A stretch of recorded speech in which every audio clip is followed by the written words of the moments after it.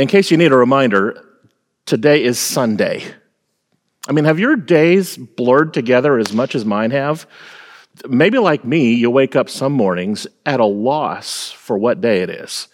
Maybe your work days have blended right into your weeknights and your weekdays into your weekends. We are living in such strange times. Psychologists have a term for this. It's called temporal disintegration, literally the disintegration of time. It's what happens when all of our normal time markers have been disrupted to where we lose our bearings on what time or day or even week it is. Whether we realized it or not, we needed the daily routines of taking kids to school and going to work and having lunch and picking up kids and fixing dinner to orient ourselves to daily life. And we needed family trips and nights out with family and friends to orient ourselves to weekly life. And now that for many of us, graduations and vacation plans are in total limbo, we're starting to lose track of what time of year it is. That's what happens when you lose the touchstones of the familiar. We lose our bearings and we grasp for something else to anchor our being. So, I think that's why Esther is such a timely and important book for us to share together today. The book of Esther is one of the Bible's greatest examples of temporal disintegration. There's even disagreement as to where it belongs in the Bible. In our Protestant Christian Bible, it's listed with the books of history: Kings, Chronicles, Ezra, Nehemiah, Esther. But it's interesting that in the Jewish Bible, it's actually a book of wisdom: Lamentations, Ecclesiastes, Esther. Why? Well, because the story of Esther is not really meant to tell us about actual events from the past with precise historical detail.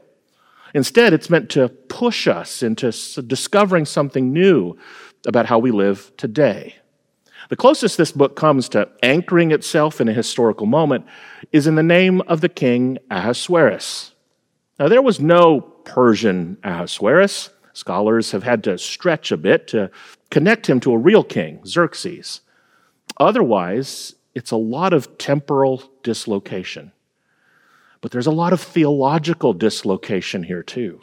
The book of Esther has none of the typical faith components that we come to depend on in every other book in the Bible.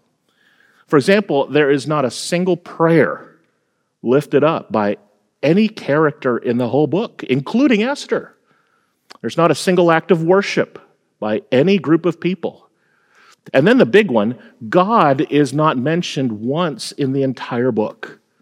It is the only book in the entire Bible to not name God, not even once. So we walk away from reading the book of Esther thinking to ourselves, what time period are we in? And where is God in the midst of all this? Sound familiar? I think Esther is the perfect book for any of us right now suffering from temporal and even theological dislocation, like during this pandemic. For any of us who need a gentle reminder, not only of what day it is, but where God is in the midst of these strange days, the story of Esther arrives for such a time as this. I think Esther gives us two valuable principles to hold on to. These are two character qualities of Esther's remarkable life that you and I can claim for ourselves. Two things to look for every day during these really weird days. These two qualities are beauty and bravery. The first thing we find out about Esther is that she is beautiful. But this is important. It was not simply her external beauty that was remarkable, it was her inner beauty. Because if this is all were about obvious beauty in plain daylight, then we may not have even heard of her. In fact, in the Talmud, which is an ancient collection of rabbinic teachings on the scriptures, it says that Esther actually had a bit of a greenish complexion, like that of a myrtle plant. I'm not really sure what that means, except that this rabbi says, quote, God endowed her with an ingratiating kindness. This made her appear beautiful in the eyes of the king and all the people. So here's the thing that we can come to discover about Esther before she even does anything heroic. The beauty of Esther was not just on the outside, it was her inner beauty, the beauty below the surface. So here's the first principle for you to claim every day. There is beauty all around us if we will just look for it. In fact, take a look at Esther's name. Esther was a Jewish person living in Persia, and the Persian meaning of Esther's name is star. But the Hebrew root for the name Esther is the word hidden. Literally, Esther means hidden star, a beauty that is hidden. And she's a reminder to us that in every moment, no matter how odd or displaced we might feel, and no matter how absent God might seem from you, God's beauty is there. Not always in obvious and bold ways, but in subtle and steady ways. And we just have to discover it. And I suggest to you that each day you look for beauty in your day, in the world, in your neighborhood, in your relationships, and even in your own life. You might even choose to create beauty, to discover some hidden expression of beauty within you that you can share with someone else. These are odd and disorienting days, but they offer you a gift to change the pace of your life and to force you to look for the hidden beauty that is embedded in your life all around you. God's beauty is around you all the time. You just don't always notice it. I love what biblical scholar John Stevenson says about this text. He says, "A coincidence is a miracle in which God prefers to remain anonymous." Last month, at the end of a news broadcast in Ireland, with cases of COVID-19 rising throughout the country, a news anchor concluded with a video of the famous Irish poet Derek Mahon. He recited his poem, "Everything is Going to Be All Right," with scenes of tranquil skies and beautiful waves with sunlight peeking through the trees and peaceful city skylines. And as he recited his poem with cases of COVID-19 rising everywhere, his words were a reminder that you can find the hidden beauty of God every day if you will just look for it. He says, "How should I not be glad to contemplate the clouds clearing beyond the dormer window and a high tide reflecting on the ceiling? There will be dying, but there is no need to go into that.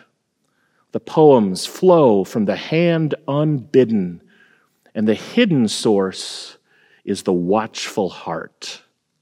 The sun rises in spite of everything, and the far cities are beautiful and bright. I lie here in a riot of sunlight, watching the day break and the clouds flying. Everything is going to be all right." So look for God's beauty every day. It's there. But Esther is not only known for her hidden beauty, she is also known for her bravery. In a time when her fellow Jews living in Persia were subject to sure genocide, Esther stepped up and forsook her own life for the well-being of others. She risked breaking royal law and the punishment of death by pleading her case before the king, and she said these words, quote, "I will go to the king, though it is against the law, and if I perish, I perish." Just like there is beauty all around us, so are there acts of bravery in our community.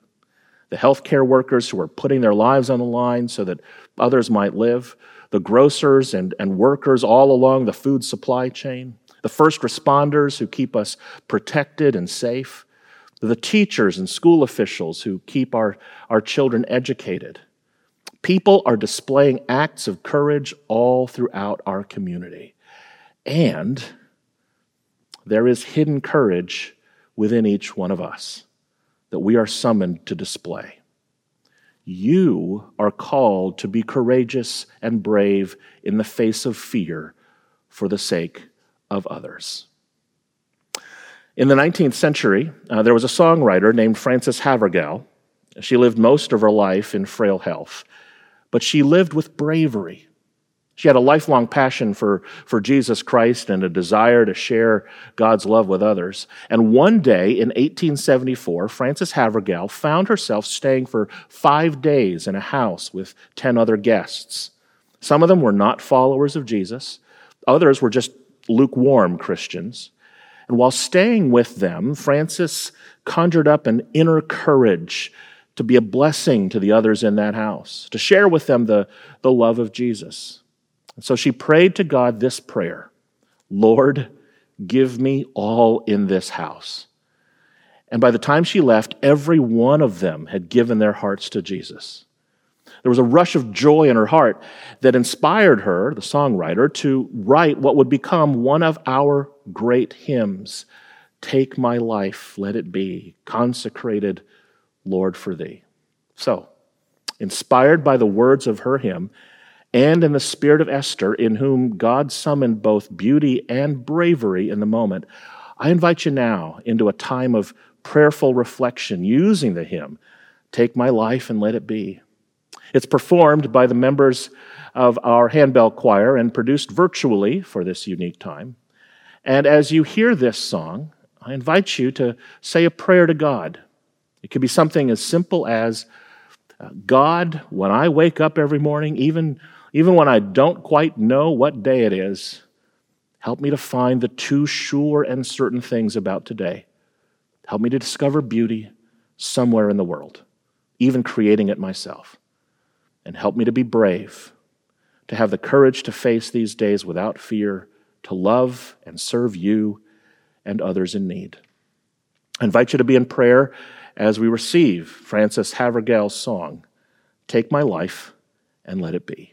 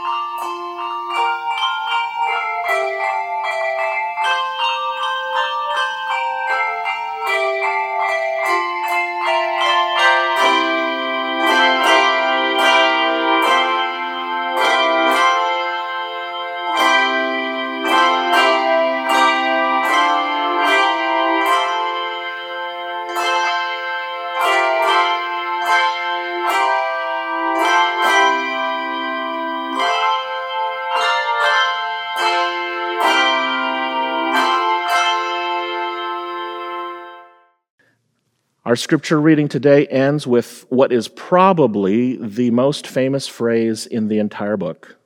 Esther's cousin Mordecai says to her, "Perhaps you have come to royal dignity for just such a time as this. You have been called by God for such a time as this. Discover beauty, display bravery, one day at a time." In the name of our Creator, Redeemer, and Sustainer, let all God's people say and type, Amen.